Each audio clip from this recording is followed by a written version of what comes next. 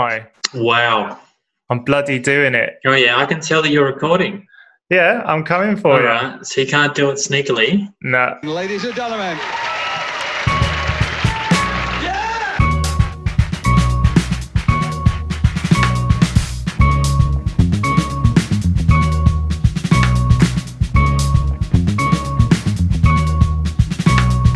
Welcome to Publish, Perish or Podcast, your opportunity to look behind the scenes of science to see if science uses Zoom. I'm Andy Stapleton, and joining me today is Cameron Schmoopy Shearer. Good results, all, and hello to you, Angie. Hello. Oh, I said Andrew. That's why it sounded funny.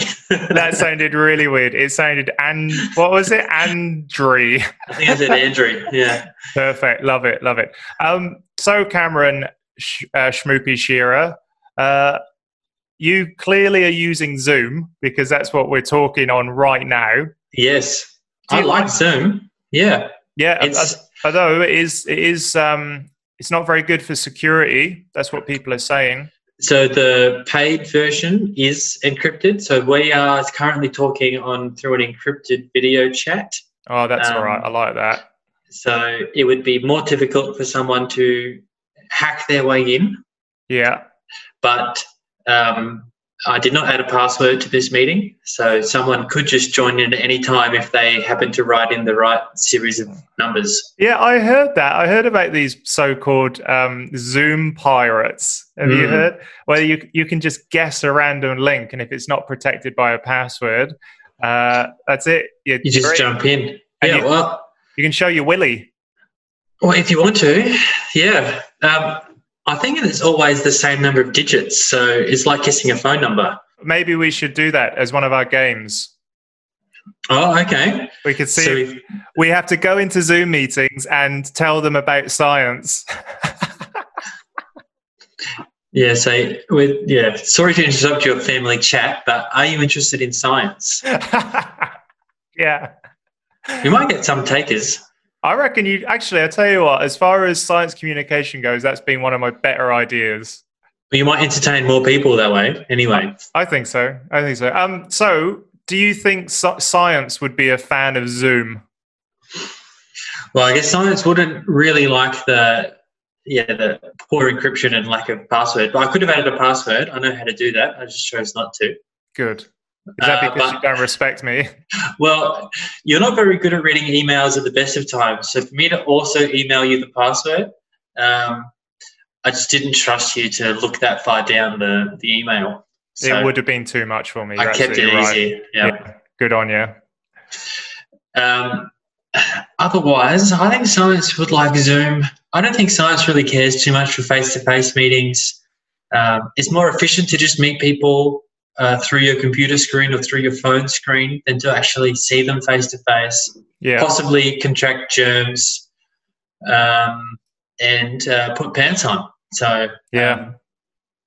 And possibly put pants on. Yeah, possibly put pants on. Yes. Fair enough. Yeah, good. Do you often think, if I didn't go into work today, I wouldn't have to put pants on? Well, I mean, I would wear different pants if I was working from home than if I was going in. So yeah, it is definitely an advantage to be working from home and using Zoom for meetings. Well, that's good. But yeah. So just so that we're clear, I don't want to be too personal. Are you wearing pants right now? Well, so I am wearing a relatively nice shirt, as you will see. It's beautiful. But it is hiding the fact that otherwise I'm wearing my pajamas. That's brilliant. Well, that's the proper Zoom way, isn't it? Yeah. What's the point of putting the effort into the lower regions? No one sees it. Exactly. Yeah, I agree. So what about you? What are your thoughts on science's thoughts on Zoom? I think science would like the efficiency that Zoom brings, because if you think about it, when you go to have a meeting or whenever you do any in-person activities, it's a great excuse to stop working about an hour before. Mm-hmm. You know, you're like, well, I've got a meeting at this time, and by the time, blah, blah, blah. So I believe that this is as efficient as you can get. You can, literally, I walked in and I set this up and they were going. I didn't have to worry about getting a cup of tea. Yeah. I didn't, so yeah. Do I think they'd like it? Yes, because I believe it's a little bit more efficient. Well, I mean, for work meetings that are Zoom ones, sometimes you would have had this a lot of times, well, Andy, we're in big meetings. Yeah. And my input is not really sought after in a lot of meetings. Yeah. I'm basically there to pipe in if anyone asks me a direct question. Yeah. Otherwise, I'm there to listen or to be seen and not be heard, like a child. Yeah, that's right, yeah. And so on Zoom, you get the option to mute yourself. Yeah. And so, I often would just mute myself, put headphones in, turn the screen off, and I'll just walk around the lab and do stuff while other people are doing a Zoom meeting. Science would love that. So it's very good for multitasking. That is well done, you. Yeah. Also, well done for having the self-awareness to know that you're just a body in the room. They don't really want you there.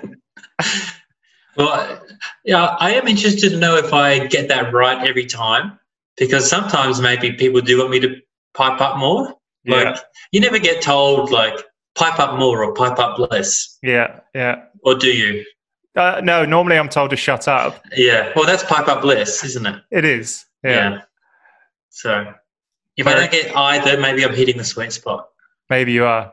Well, I'd go with that. Let's go with that. Yes, well done, Cameron Schmoopy Shearer. Thank you. Thank you very much. Now, you hate long intros for this when I'm all rude and talk about my bits. Mm-hmm. So I'm just going to cut straight into it and go, poopy, poopy, poo, poopy, poopy, poo, poo, poopy, poopy, bum, bum, bum. It's news for the week. Well, you're editing this one, so I don't have as much say as other times over what actually gets through. No, well, that's good. Yeah. So anyway, that was it. Poopy, poopy, bum, bum. That's what I love. Okay. Talking about poopy, poopy, bum, bums, what have you been up to, Schmoopy Shearer? Well, I have a 13-month-old baby, and I've seen my very much fair share of poopy, poopy, bum, bums this week. Yeah, I bet. But as a parent, you're actually happy to see poopy, poopy, bum, bums because it gets worrying when you don't see one for a couple of days. Yeah, I've heard that. So, hang on, a couple of days? Yeah. So, what? So it's possible for a baby, I think he's gone up to a week before without doing a poo. That's too long. Well, exactly. And that's why we're worried. Yeah. So when you see a poopy, poopy, bum, bum, you're like, love that. Yeah. I quickly call out to Lauren and say, guess what? Or maybe I finished cleaning up and then we come into the family room dancing. And high five. Yeah. Oh, that's good. That's good. Yeah. I love it. So other than poopy, poopy, bum, bums, what else have you been up to? How is science coping with this social distancing stuff?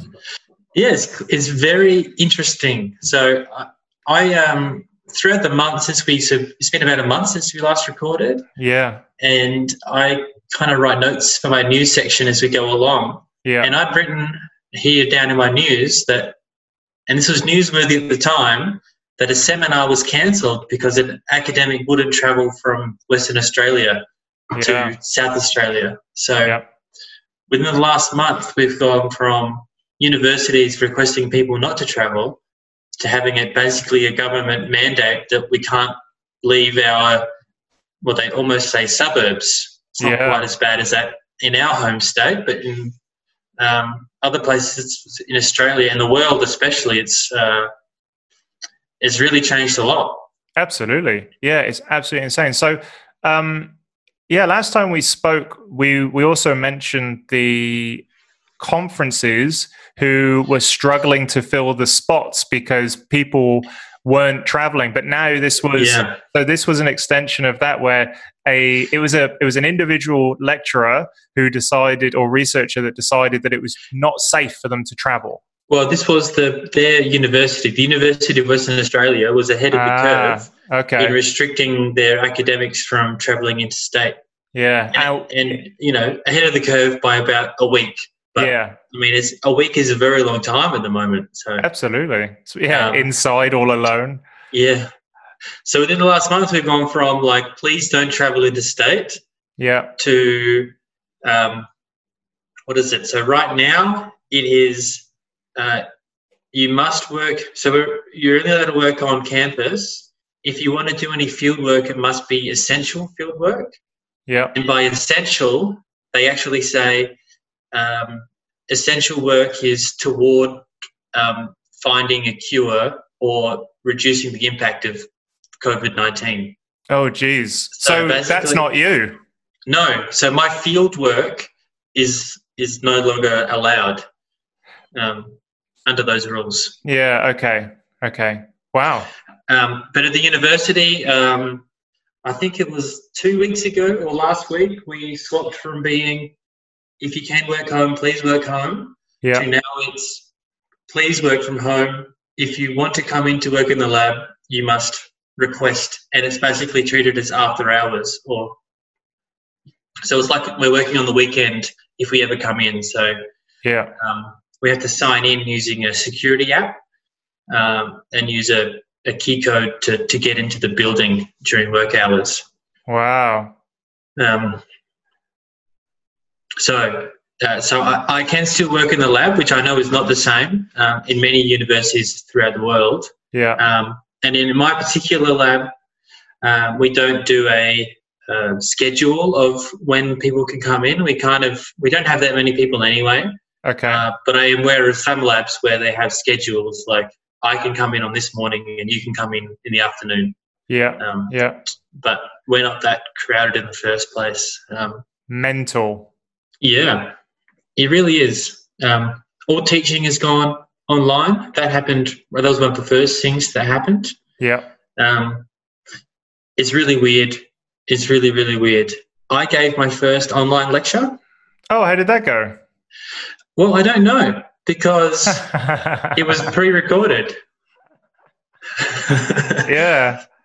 So this was so Andy, I want your advice. You're the online content king of the two of us. That's right. Thank you. And of the world, but I'll accept. Well, yeah. I didn't want to go, well, no, you're right. Of the world. Of the world. Right. Thanks, man. Thanks.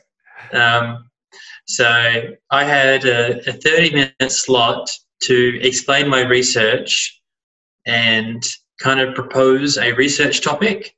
Yep. And then a third-year medical science student could then choose to write a literature review on that topic. Okay. And so that went to online, and basically what the students asked for is just to see the slides. Like, they didn't want to have to go online at a particular time and watch me do it. Yeah. They just wanted the slides, and then either enough notes with the slides they don't have to listen to anyone, or a voice recording either of the whole talk or voice annotations for each slide. Yeah.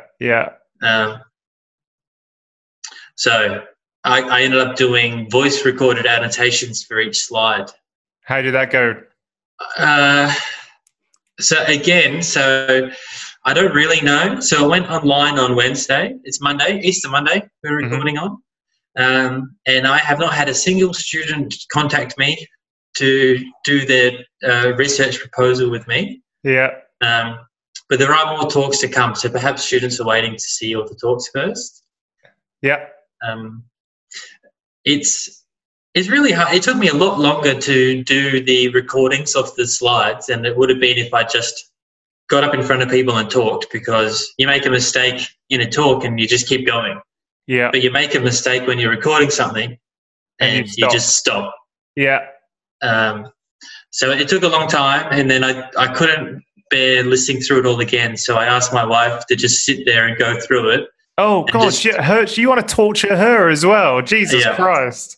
And just to tell me if there were any glaring mistakes. So I said, I don't want any nitpicky, you could explain this better. Yeah. I just say, go for it.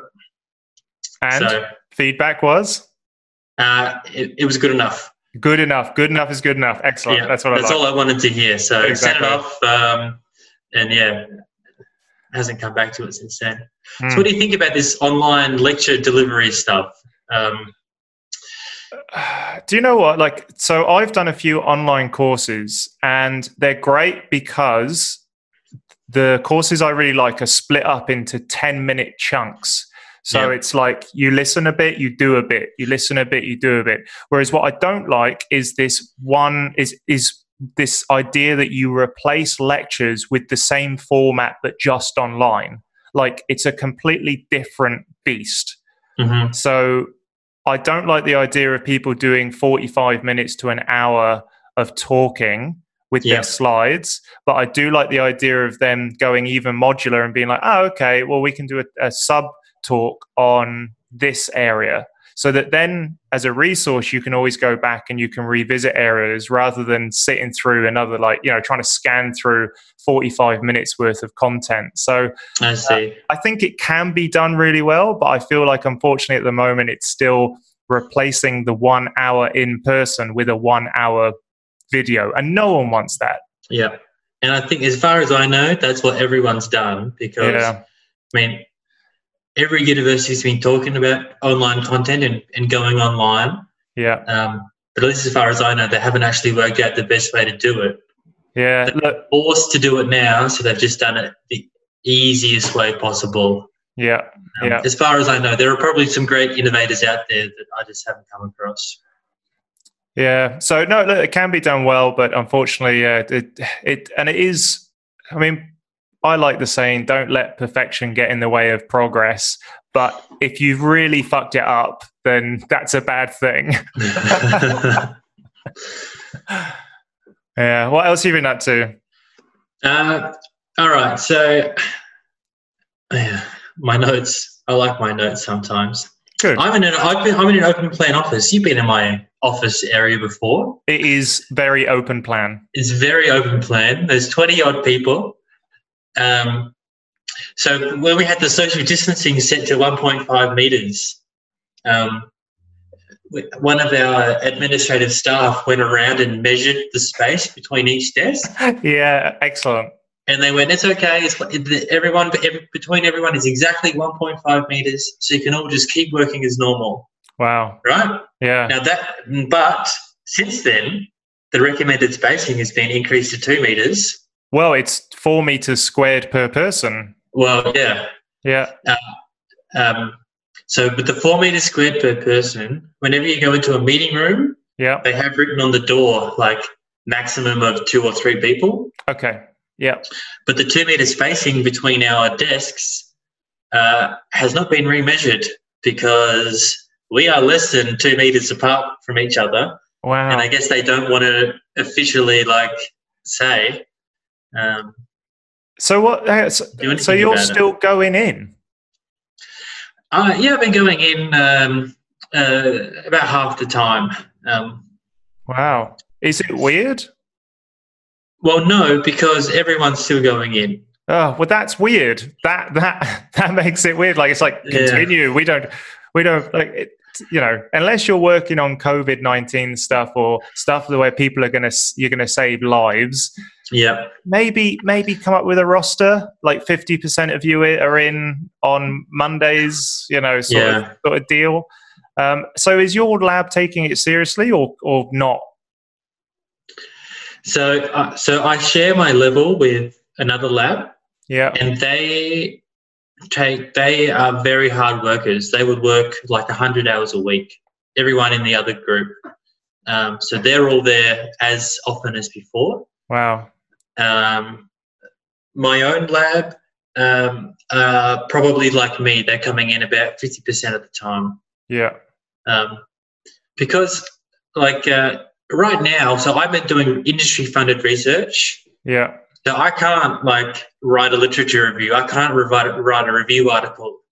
Yeah. I have to be doing something that actually would be valuable to the industry partner. Yeah. And so say if I just stop doing stuff for 3 months, why would they keep paying their $13,000 a month or whatever they're paying for this, you know, for nothing? Yeah. There's no answer, is there? It's they wouldn't, or they shouldn't. They might if they're really nice, but I mean, as a business, you shouldn't. No, because they would get nothing out of it if I say, or if the university says. But yeah, so Mm. so field trips are off, like I said. What's essential to be working on campus is like industry-funded research is one of those things. Okay. But everyone's doing their own research still. So PhD students, honours students are still coming in, which I find interesting because if I was a PhD student or if I had like a month of holidays, but I have no holidays because I'd just been to Brisbane for 2 weeks. Yeah. Okay. Yeah. It's one of the PhD students famously, when I was doing one of my last postdocs, he needed no excuse not to turn up. In fact, he didn't turn up for 2.5 years for his PhD. And, early preparer. Yeah, that's right. Yeah, maybe he was just practicing social distancing, knowing that this would happen. So I brought up my Open Plan Office for another reason. Oh, yeah. Not coronavirus related. So I noticed that this guy, when I walk past his screen at a particular angle, I cannot see what's on his screen at all. Yeah. And so the way he sits, basically, if you just walk through the thoroughfare bit, you can't see what's on his screen. You have to be standing right behind him to see what's on his screen. Yeah.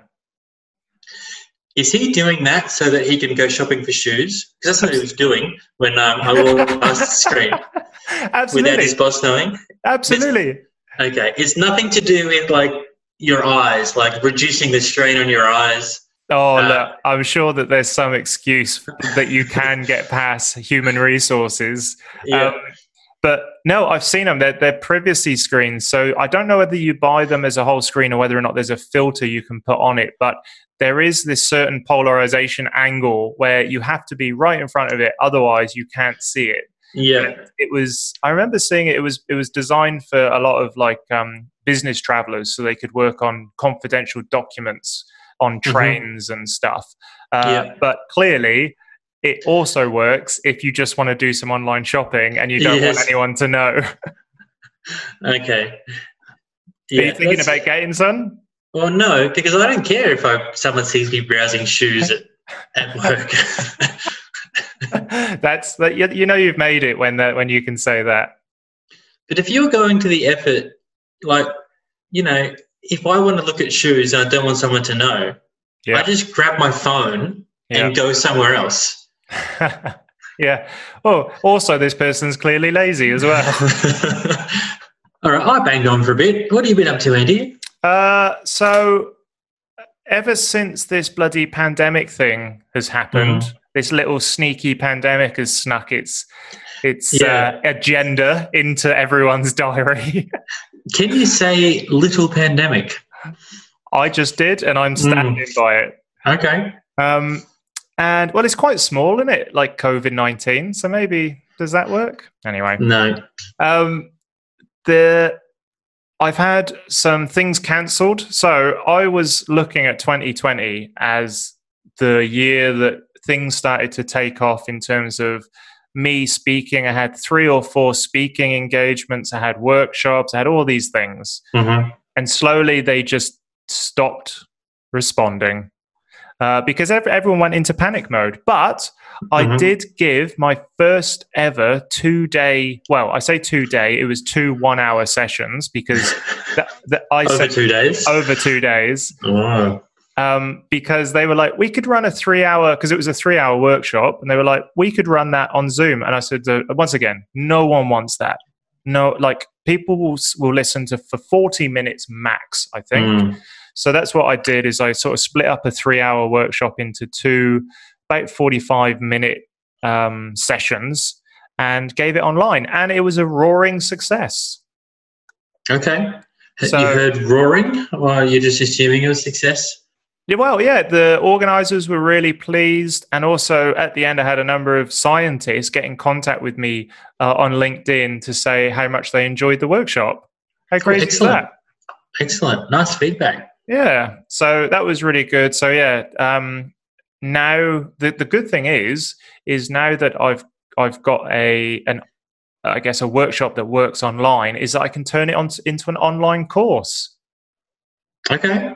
And then do that. So yeah, that's been one of my focuses, is like, how do I pivot and how do I change to address this this pandemic? And one of them is actually producing courses. So I've got my first one up on andrewstavison.com.au. That's about a 5-day challenge to get confident with content as a scientist or professional. And then I'll just be adding to that, which is good, which is kind of fun. It's new skills. Okay, yeah, that sounds good. And then, also for Verbalize, yes, this pandemic thing, I was like, how can I use Verbalize as a way? Because, Verbalize is an online first science communication platform. So I was like, clearly, if people aren't going to be ready for this now, they're never going to be ready for it. So do you remember what Verbalize.science was called about 2 years ago? I do. What was it called? Pocket Conference. It was Pocket Conference. And the idea was a conference in your pocket. Was that what Gibbo said? Yeah, I think that was probably what Gibbo said, but not a bad tagline. But there's lots of very good conferencing software. I don't need to replace that. There's there's Zoom, there's all sorts and whatever. But where there's been no innovation are poster sessions. Mm-hmm. And so I actually had a large conference organizer come to me or give me a phone call late last week and say, could we use Verbalize as a virtual poster session, because one of their clients wants to run an online conference at the end of this year, but they normally rely on about 600 of the scientists presenting via posters. Whoa. But in the past, they've tried to do digital posters, and they said the feedback's been shit. Mm-hmm. They've tried to do what they so that people submit a poster, and then they do these 3-minute power talks where, and they were like, then we get through about 150 of those. And I'm like, Jesus Christ, like that's too much. So he said, that's still 450 people not getting to do that. Exactly. Yeah. And so he said he was going to put a proposal to this client that they all upload a poster, verbalize the science that has been on that poster, and then use it as a virtual kind of way to scan through all of the posters, have like them all on a page. You click, and then you get the verbalized poster. Mm-hmm. So you can see the poster image, and then you get the scientist talking about it, hitting the key points like what's new, how did you do it, why did you do it, and where from here, how who do you need to collaborate with. So that's really cool. What do you think about that? I think it sounds very good. So I'm working with a user interface intern at the moment, and we're actually designing the process from the ground up again. Okay. Now, couldn't you upload? No, the verbalize your poster, it was just you didn't see an image of the poster. Not in the past, no. But now, if we're specifically going for posters, then we would have people would still produce an A0 poster, mm-hmm. But it would be uploaded to our site instead. Mm-hmm. And then they would use the verbalized story creation process to make sure that they create like a little nice soundbite about that science. And then it's browsable on mm-hmm. mobile, on the web app. So yeah, that's actually, and like I said, we're actually building it from the ground up. So okay. I've got a question for you.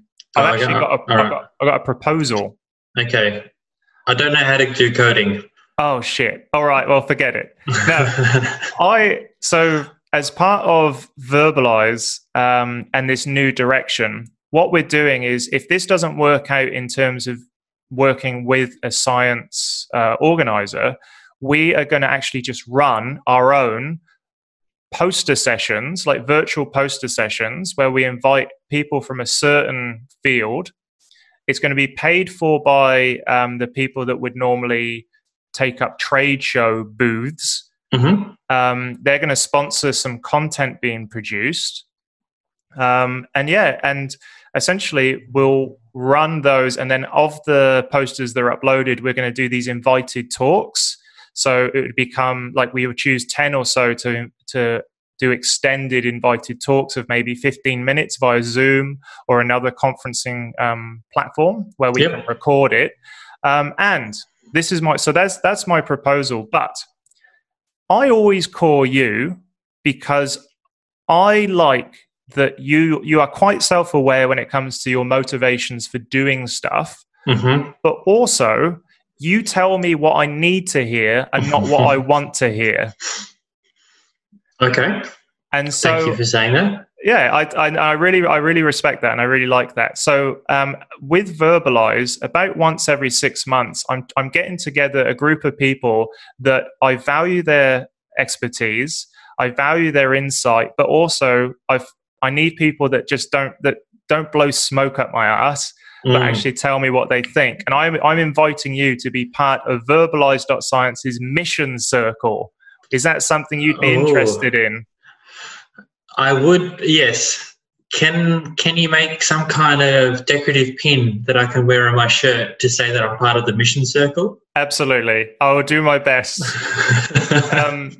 So it means, about once every 6 months, just getting together and looking at what we're failing at, what we're doing well, what potential future opportunities there are, what scientists like and don't like that sort of thing. So it's been a really interesting time, and we're probably going to be launching the new iteration of the site in probably about 2 months, I reckon. Okay. Well, it's good that you got, a real reason to do it with the conference at the end of the year. Yeah. But at the same time, if you can, now is the time to really jump into the market of online science communication, peer-to-peer science communication. Yeah. Not so much peer-to-public or whatever science communication is at the moment. But. Yeah. No, I completely agree. And I think this peer-to-peer thing is probably more respected by scientists than peer-to-public. So anyway, so that's it. So there we are. That's my news. That's what I'm up to. And I want to officially welcome you to Verbalize.Science's mission circle. Okay, thank you. No paddling or anything? Luckily, we're not in the same room. No, there's no ritual to get you in. There is a bit of a hazing, but I'll send you a file on how to do that to yourself. Okay. Well, you can get a family member of mine to I guess. Perfect. Yeah, that's good. Yeah, that's it. What about your? Sorry, before you boom. Yeah. Your UniSA interns. Oh yeah. Semester, is that off now, or you can do that being socially distant? Yeah. So I've moved all of the meetings online. So I've been running a governance system for Verbalize called Sociocracy, and so it's a sort of non-hierarchical way of running a business. So it's kind of like if a hippie was to have sex with Warren Buffett. So this is So Sociocracy really allows you to empower people to do what they do best. I don't bring on interns necessarily. I want to show them some things in Verbalize, but ultimately they've got some value that they can bring to our shared mission, which is to help scientists communicate and accelerate innovation. And so it's been working really well. We have 2 meetings a week. We have a Tuesday morning stand-up where we meet for 15 minutes, no more, and everyone says what they're doing, if they need any help, and that's it. And then on Thursdays, we have an hour meeting where we touch each of the topics: marketing, user interface, customer service delivery, and customer value creation. And we have a bigger conversation. And look, so I've still got interns, and it's working because I've adopted Sociocracy and because I'm not interested in micromanaging clever people. Yeah, that sounds good. You touched on a few things, I think, for our topic, which we should perhaps get into. Well, let's go there now. All right. It's time for Topic of the Day. Topic of the day. Topic of the day. Topic of the day. There we are. That was good, wasn't it? Okay, I think your microphone leveled out, or maybe Zoom leveled out your microphone a few times there when you made it a bit loud. It was because it was too good. Too perfect. This can't be. This must be a robot voice because it's perfectly tuned. This must be the voice of an angel speaking from heaven. It couldn't possibly be a man singing. Yeah. So the topic for the day is working from home. Working from home. Working from home right now. Jesus. So, Cameron, from a science perspective, yep. Where does it leave science if scientists are working from home? Well, I guess it really depends on your role as a scientist. So I definitely know most of that myself, I am a research-only scientist. Yeah. And so in the field of chemistry, I don't have the option to do chemical experiments at home. Yeah. So I do need to still go into university to get the experiments. So I am very much limited in the working from home aspect. Yeah. Doing as much as I can from home, so analysing results, planning experiments, doing some literature review. Working from home in the scope of what I can do is limited. Student supervision doesn't change too much, but with social distancing, it would be difficult if I had to show a new student how to do things. Yeah.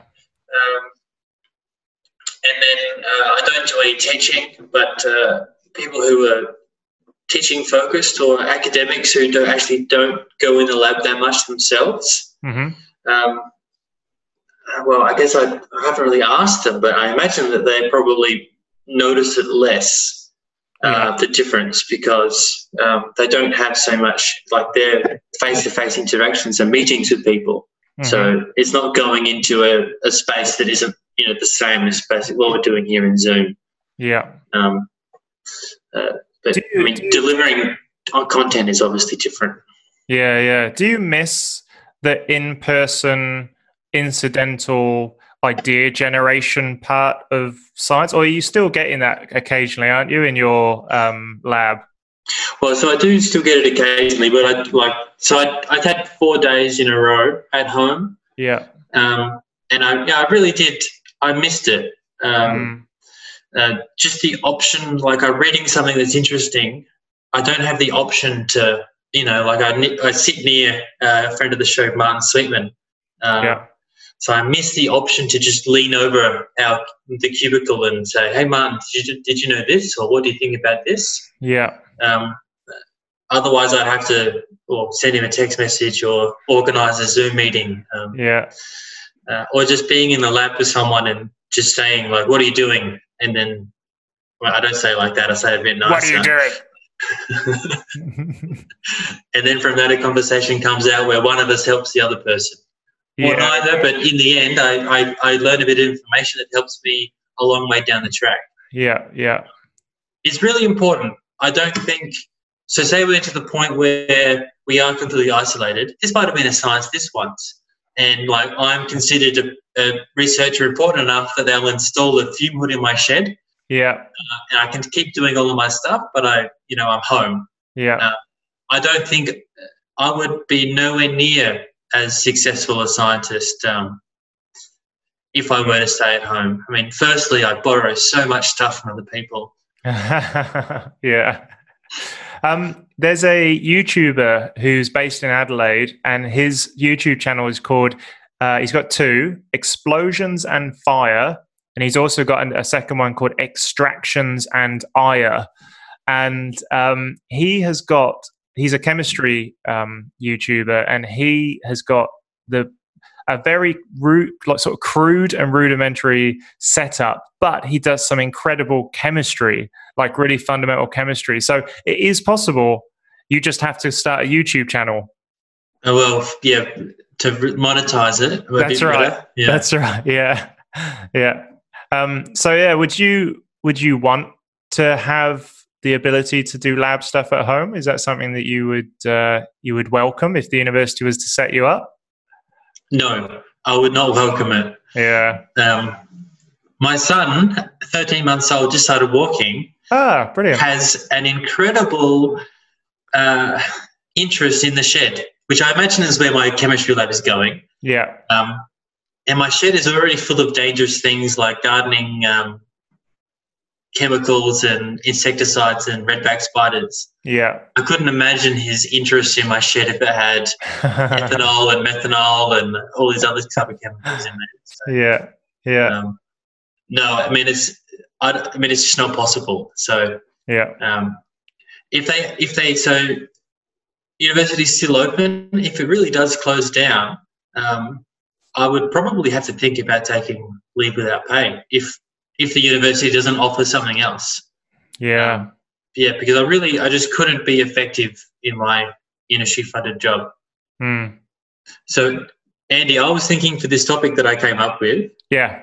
That you are the working from home king of the world. Of the world. Yeah. I wanted to. What's like a science version of like do's and don'ts, or right. Shoulds, coulds, or musts. I had half a thought. What's like a scientific word for do's? That's what I was going to say. We're going to go with tenure tracks. So if it's a must do, it's a tenure track thing. So if you do this, you're going to be a tenure track academic. Yeah.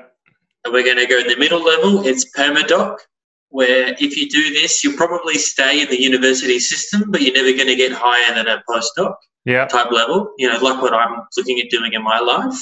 Yeah. And then it's not nice to say, but we'll go for the bottom level of real estate agent, where if you do this type of thing, you're probably going to be looking at a change of careers pretty soon. All right. I'm down with that. So I guess setting up your day to work from home. Yeah. So look, a load of my friends started working from home because their offices were closed, and the kind of thing people were saying is like, how do you do it? It seems like a really not fun thing, but a really achievable thing. Yeah. But it comes with its own little challenges. So setting up for the day, the one thing I would say is you have to have the same discipline, as in, if you're in work by 9, you need to be at your computer at 9. Yeah. And I'm lucky because Kate is a school teacher and she's still going to work. She's still getting up at sort of like normal times. So that forces me to have some sort of normal routine. Yeah. A couple of days I've not had a normal routine, and it feels really sleazy. It feels like I'm one step away from becoming like a drunk, I don't know, at home, waking up at 2 p.m. kind of person. So I feel like that idea is keeping me motivated and keeping me like, nope, this is a real job. So yes, sitting down, keeping some routine, I think, is a must do. So tenure track is you get up and you get dressed and you have breakfast and you do all the things you would normally do before work, and then you sit down at the same time every day. So that's tenure track. Perma postdoc is letting something slip. Like maybe just, and like it's the stuff that makes you feel a little bit gross, like sitting in your dressing gown and jogging bottoms, and going on YouTube for 2 hours before you actually start work. Like you can still achieve stuff, but you start slipping into the grave, the point of no return. So you could be sitting at your computer at 9 o'clock. Yeah. Your computer's got Facebook open or whatever your procrastination. Like if you start the day with procrastinating, you're probably you're looking at that's permadoc activity. Yeah, absolutely. And another thing I'll say is never, because I don't know what you like when I was in an office, I would go in and I would sit down and open emails. That was number one. Yeah. Do not do that. That is a nightmare. So yeah, that if you do that, I think you're in permadoc area. And real estate agent is if all the wheels fall off. Yeah. You know, like no alarm clock. Yeah, it's like I'll wake up when I wake up, and like, what will I do today? I don't know. I'll go on YouTube for 20 minutes and let myself be inspired, like that sort of thing. Although I must admit,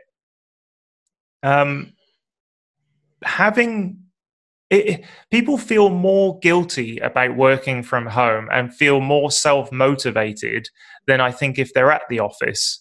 From what I've from speaking with friends, they feel like they feel more motivated at work because they don't want to become more motivated at home because they don't want to become a cliche of someone working from home. So I don't know how you feel about that. I feel a bit of that at the moment, actually. I think for sure this is the days I've worked from home, I would be sitting at my computer a lot more hours than what I would be doing if I was at work. Yeah, right. Because normally if I'm at work doing like a computer day, I'll get bored of being in front of the computer and I'll go in the lab and like clean some glassware or tidy something up.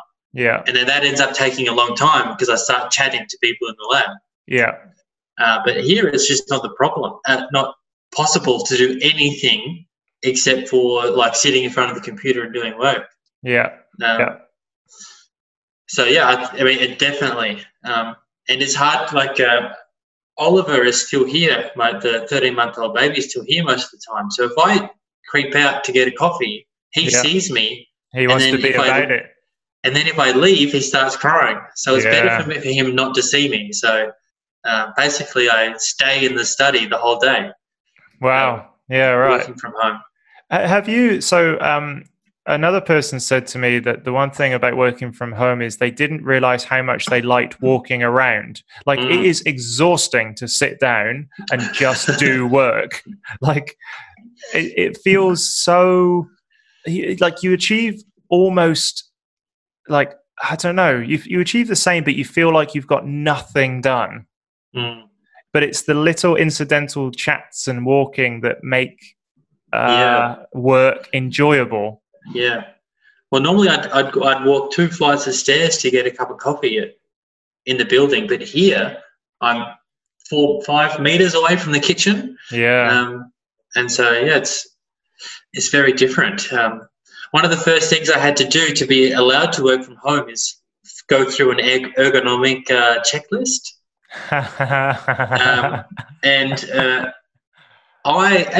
You've been to my house a few times. Yeah. Some of my rooms aren't 100% furnished still. Yeah. 5 years into the house. So the reason why we have a podcast room is because there's a not yet 100% furnished lounge room.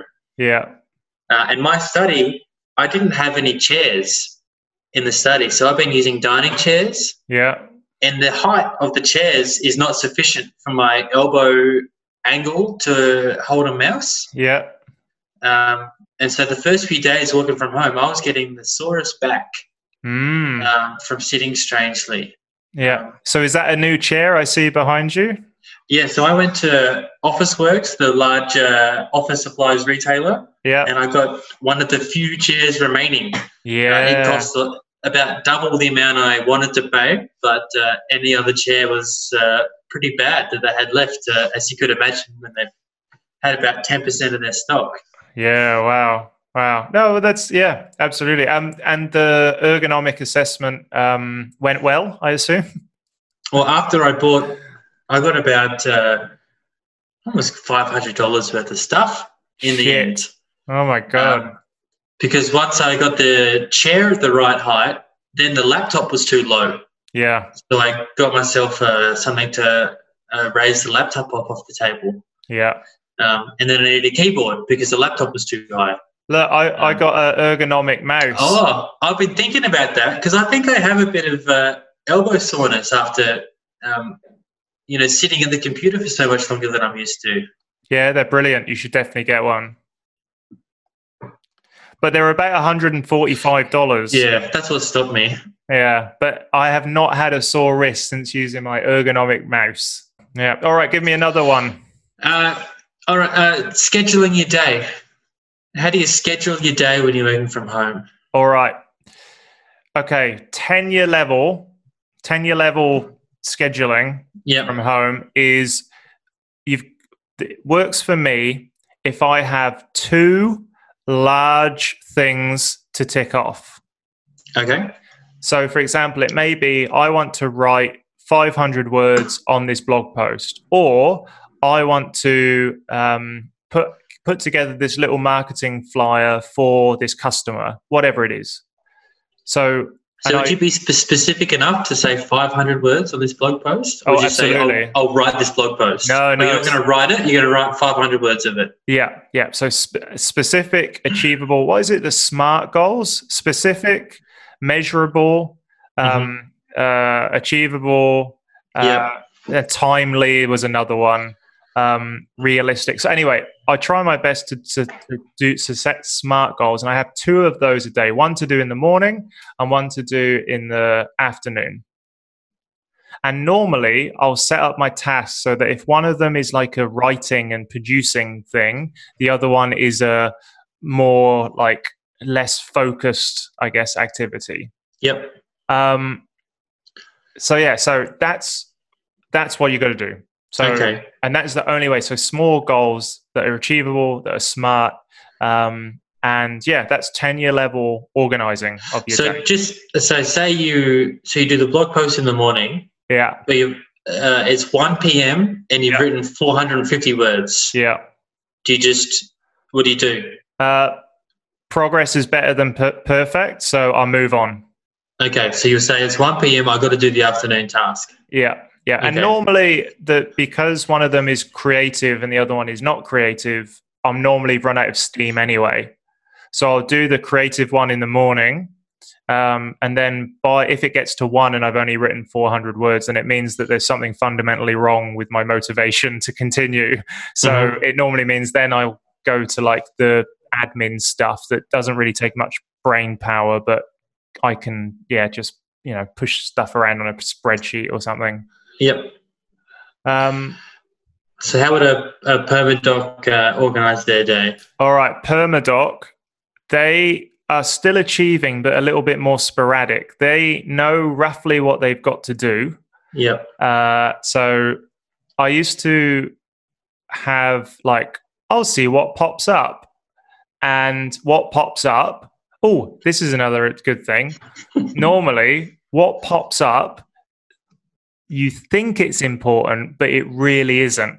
But for some reason, because of the popping up aspect of the task, it feels very urgent when a lot of the time it's just busy work. So a Permadoc would be very busy with these pop-up tasks. Okay, so they're watching their emails, waiting to reply to something that comes up. Yeah, that's right. Or unless there's very few things in life, I think, that if something pops up, you need to deal with immediately. And it's kind of like that, the squeaky wheel gets the oil.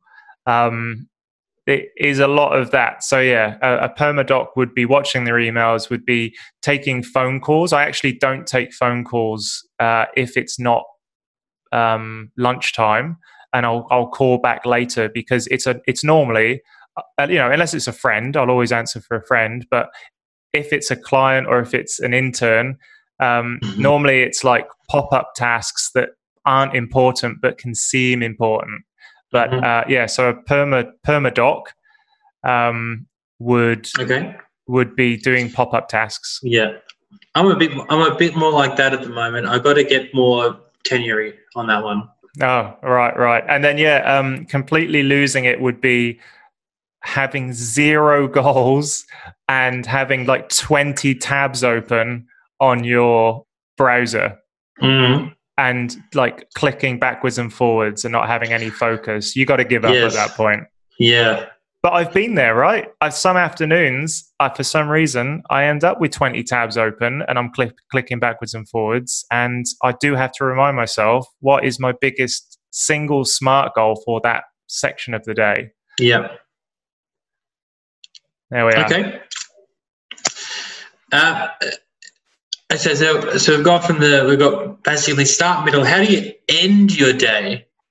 So when do you know you've done enough? So you've set your 2 SMART goals is probably going to be one of the answers. But yeah, I guess, is it 9 to 5 still? I'm much more in tune now with. So to answer your question, how do you end? You definitely have to finish your SMART goals, or at least get them to a point where you can resume them properly. A 10-year level end of the day is, and I do not do this one. This is one of the worst. One of the things I'm really bad at. A 10-year level end of the day is you finished your SMART goals, you've ticked them off. You've also done a review so that you know how to get started tomorrow morning. Yep. Because apparently getting started the next day is one of the hardest things. So you just have to spend 10 minutes with a little list saying, I got here with this, tomorrow to pick it up, to get going again, you need to do this. So it's kind of like putting those SMART goals back into the system. But I don't do that. I work out my SMART goals in the morning, or they're buzzing around in my head. So that's 10-year level, is actually preparing for the next day. And I don't do that. Okay. Oh, well, there we go. So I've got my whole next week planned out. Boy, so. You're professor. You're not only 10-year level. You're dean. Yeah. The problem is though that little things pop up, and then all of my week's planning go out of the way. Right. Because if I don't look at emails or answer my phone, maybe I'll be okay. Yeah, and then PermaDoc, or what are we calling this again? I keep on changing it. Yeah, I say PermaDoc. All right. Permanent doctorate. Permanent postdoc is PermaDoc. All right, PermaDoc. So a PermaDoc level end of the day is probably where I'm at the moment, where you just want to see it over and done with. Yeah, you tap yourself on the back, you go on, SMART goal, off I go. Yeah, see you later. Yeah. But also, it isn't 9 to 5, and I'm a little bit more attuned. I think the one thing that separates real estate agent from PermaDoc is the fact you can be a little bit flexible with yourself, but without giving yourself too much leeway. Yeah. So I know that I am useless at writing if I do it before about 10 a.m. So one of my SMART goals, if it is produce 500 words for this blog, is, okay, I'm going to start that at 10, but I will start that at 10. Or, when I feel like there's a bubbling up inside for me to be able to do it. And I think that's taken me a long time. And then it could be that I want to have a couple hours off and I'll get ready for 3 o'clock and I'll go 3 till 6 or something. But yeah, that there's a very fine line between being flexible enough with yourself so you can get stuff done efficiently and when you're at your best, and then slipping off into, you know what, I'll do this tomorrow. Yeah. But that comes with time, and I've been working from home, I don't know, for about 3 years now. And genuinely, the best thing you can do is do something tomorrow. Sometimes, you're right. Yeah. But that is a problem. Tomorrow you is so much more productive than today you. Oh, absolutely. Yeah. Actually, it's one of the things that I've really been struggling with, because, I do the daily vlog. Well, the daily vlog for LinkedIn has got very boring, or at least I felt it got boring and monotonous, because I was no longer riding up to the city, and I was no longer flying my drone at the edges in the parkland or down at the beach. And I was like, I'm trying to do my best to stay inside and stay in my suburb. Yeah. Anyway, so then I'm like, okay, I still want to produce a vlog, but then I'm thinking, well, I don't want to produce a shit vlog, but then I've got this internal challenge, which is, am I being too lenient with myself? Am I using this to turn into a real estate agent level motivation, where I'm like, you know what, the world's gone to shit, I'm not going to do it anymore? Or is this the time when you double down on this and you're like, you know what, it's going to get harder, harder, and the whole world is harder, you just need to suck it up, and that's what you do. So there is a real like, should I be super lenient with myself, or should I push harder than I've ever pushed because that's the only way to get through it?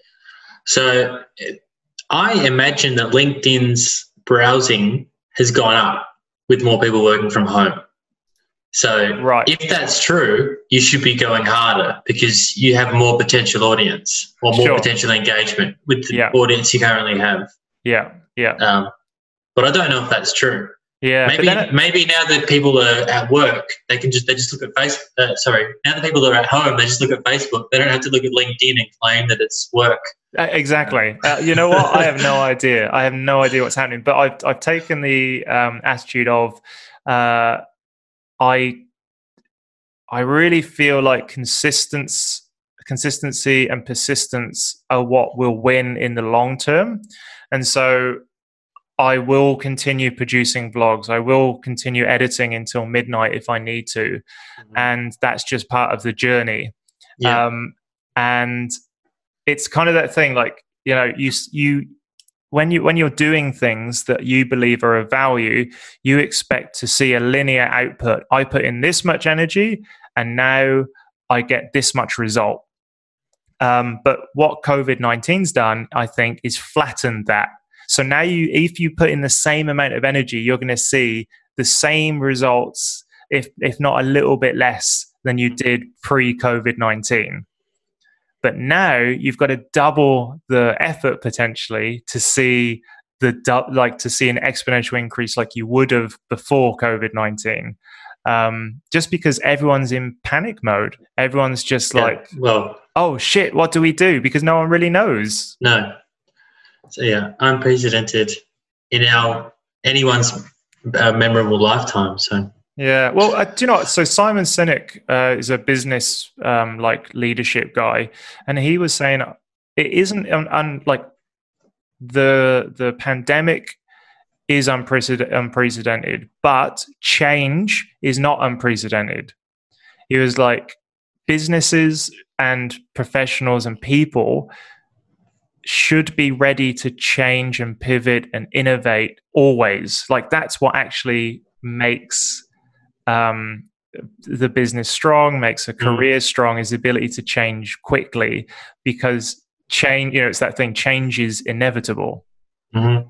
It just happens that this one is an unprecedented change because of COVID-19, right? Yes. But, it feels like there's at least the rate of change here is unprecedented. But people have probably pivoted a business this fast before, but to have this many people being forced to pivot their business or close their business, I'd be surprised. Yeah, absolutely. And science has to do the same. It's not going to be the same old for the foreseeable future anyway. So how do we navigate it? It's interesting. All right. So the last thing about working from home is how do you work as a team when you're working from home? All right. So I touched on this.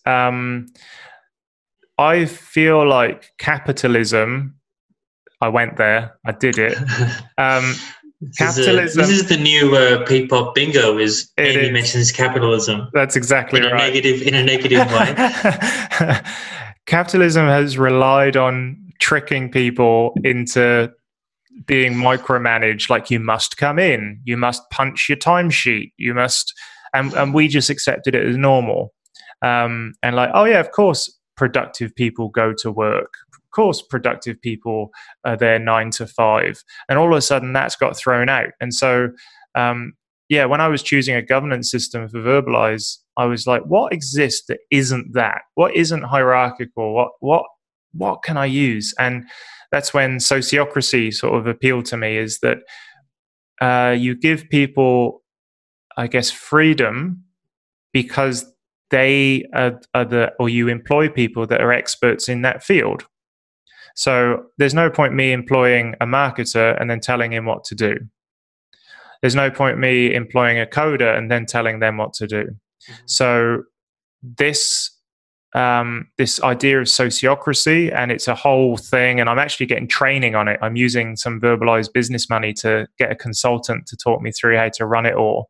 But it I like it. It allows people to be free in their decision making, but also, I guess, a bit accountable because there's communication channels and a kind of a fractal governance structure as opposed to the kind of the siloed pyramid that you see typically. So, how do you work together as a team? Communication, regular touching in. Like I have these Tuesday stand-ups, and they have to not last for any more than 15 minutes. Yeah, I mean, I like that. And I remember once that I told you that I wanted to have a timer in meetings set to 5 minutes, and you laughed at me for how mean that was. Yeah, I did. And I'm a changed man. Because meetings always fill the space that people allow them to fill it into. Absolutely. And one of the things this consultant sort of says is that at the beginning of every meeting, you have what they call an admin round. And part of that admin round is the duration. And it is out of respect for everyone that the meeting lasts for the amount of time you say it will last. So a 15-minute meeting is exactly that. It lasts, and then everyone's just on task. Everyone knows what's expected if it's 15 minutes. Whereas if you always factor in an hour meeting and then, go, oh, well, we only really want 15 minutes, it will fill the hour. So part of the meeting structure is, okay, this will last for 15 minutes, and it's up to the facilitator to make sure that it lasts that long. So do you have a timer going, or do you just look at your watch? Just look at the watch. Yeah, and then you say, well, that's been 15 minutes. Yeah, well, we say, I mean, you keep checking in and say, look, I'm conscious that we're stopping at 10 o'clock or something. So if we want, we can move this to the bigger meeting, and that quite often sort of sorts out what's important and not. Okay. So yeah, regular. So you say regular. Yeah, but 2 times a week. You think that's regular? For the size of the team I've got, absolutely. Mm-hmm. That's enough to tell that, like the stand-up on Tuesdays where they just tell me what they're up to and if they need help. And then Thursdays, the much longer. But you can have you can have weekly meetings and daily stand-ups. So you have weekly hours, and then every morning you can have a stand-up. I think that would work if I had a bigger team and a bigger customer base, and that's where I would end up going. But at the moment, once a week stand-up and then a bigger one works. Okay. Yeah. And I mean, you say stand-up. Do you have to stand up? Why is it called a stand-up? Oh, it's called stand-up because it comes from it's called Kaizen, I think, which is an agile programming where they literally stand up, and the act of standing up just reminds everyone that they're there for a short period of time. Okay. So it's called a stand-up because people do stand up when they meet up in real life, but online you can just stand up if you want. I like that, just standing up. Yeah. It would make people more quick, I think. Yeah, I think so. Yeah. Our next section is not science this. It's Would You Rather Working From Home edition, where we talk about things what happens? Where we find out what we would rather. There we are. Where we find out what we would rather. That's pretty good. All right, easy. Destroyed that one. Okay, Cameron. That's going to sound good. I reckon it's going to sound really good. Yeah. Okay, so imagine a world where we've gone into complete lockdown, but you must still do your physical lab work.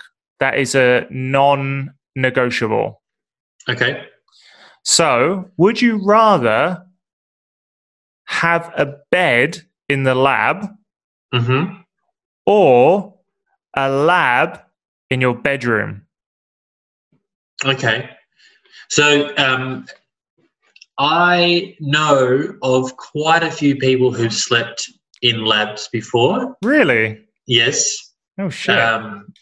so some people doing very long experiments, or otherwise people have booked equipment that's not available until like midnight, and so they've just slept in the lab or in the office. That's horrible. I hate know, that.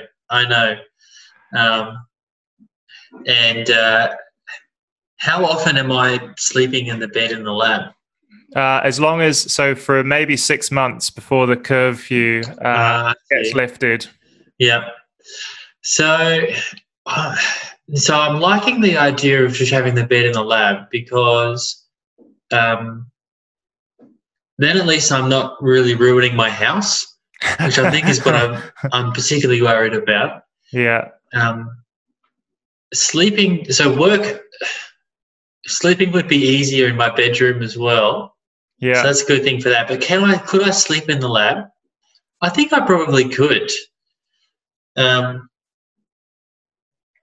It's going to be dark enough, and there's not too many whirring noises from overnight experiments in our labs. It's quite quiet. So all right. There's no like continuous vacuum pumps or anything going on? No. So as long as other people aren't working, which happens not that often in our group, so I am having a bed in the lab. Perfect. Great. Yeah. Would you rather have your home office as having a laptop and sitting on your bed,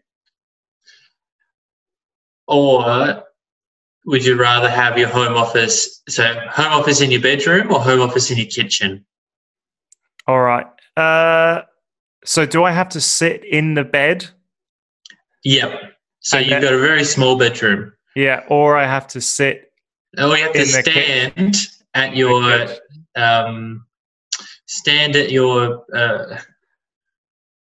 where would you be in the kitchen? Like your bench. Kitchen bench. Yeah. So Kate has been working from home a little bit, and she has tucked herself into the bed with a laptop on her lap, which actually makes you realize that laptops are called laptops because you can put them on your lap. Yes. They get quite warm. They do get really warm, especially on a bed where the fan is covered. Yep.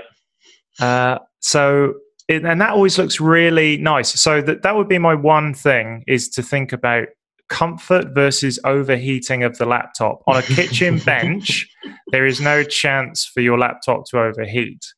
Whereas in the bed, you've got a very hot laptop. So let's have a look. I would rather... I tell you what, the bed appeals to me because it seems comfy, but I would rather stand up in a kitchen. Okay.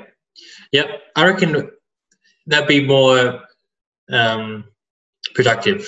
Yeah, I think so. I think it's kind of like everyone likes the idea of working in their pajamas, and then you do it and it just feels gross. Yeah. You might get interrupted a bit more in the kitchen and the bedroom, but not my bedroom, mate. My bedroom's a hive of activity. Oh, good on you. Yeah. All right. So I got one more for you. Okay. Would you rather be at work as normal, but because of physical distancing, you have to be in a full hazmat suit the entire day? So we're talking in the lab, full hazmat, or we're putting everyone in their own like a lab, essentially like a bubble lab, where you're the only person in there. Like, do you want a social lab but with hazmat suits, or do you want a completely clean lab that only you go into, like a little blow up dome? Which one would you prefer? Well, so I clearly prefer the personal blow up dome. I mean, I don't think having a hazmat suit on, I don't think I do much chit chat. I think I would kind of just get my stuff done and leave. So I don't think I'm really missing out on my incidental learning or incidental talking with other people, because there's no chit chat happening when I'm wearing a hazmat suit. Yeah. So I choose the bubble. I would rather the bubble. All right. Well, thank you very much, Bubble Boy. You're welcome. And thank you very much, Andrew. Thanks. Music is provided by the awesome Adelaide-based band Voicerom. Go check out their stuff on their Bandcamp website. Also, remember to subscribe to us on your favorite podcast app, like our Facebook page, and leave us a review on wherever you get this podcast, because that helps us a heap. Cameron, sponsor for the week. You were just listening to Publish Perishable Podcast, and it was brought to you this week by our future sponsor, Zoom. Zoom recording might be the way that we're doing this podcast for a while. For the rest of our lives. All right, final farewells. Goodbye. Bye. There we are. That was good, wasn't it?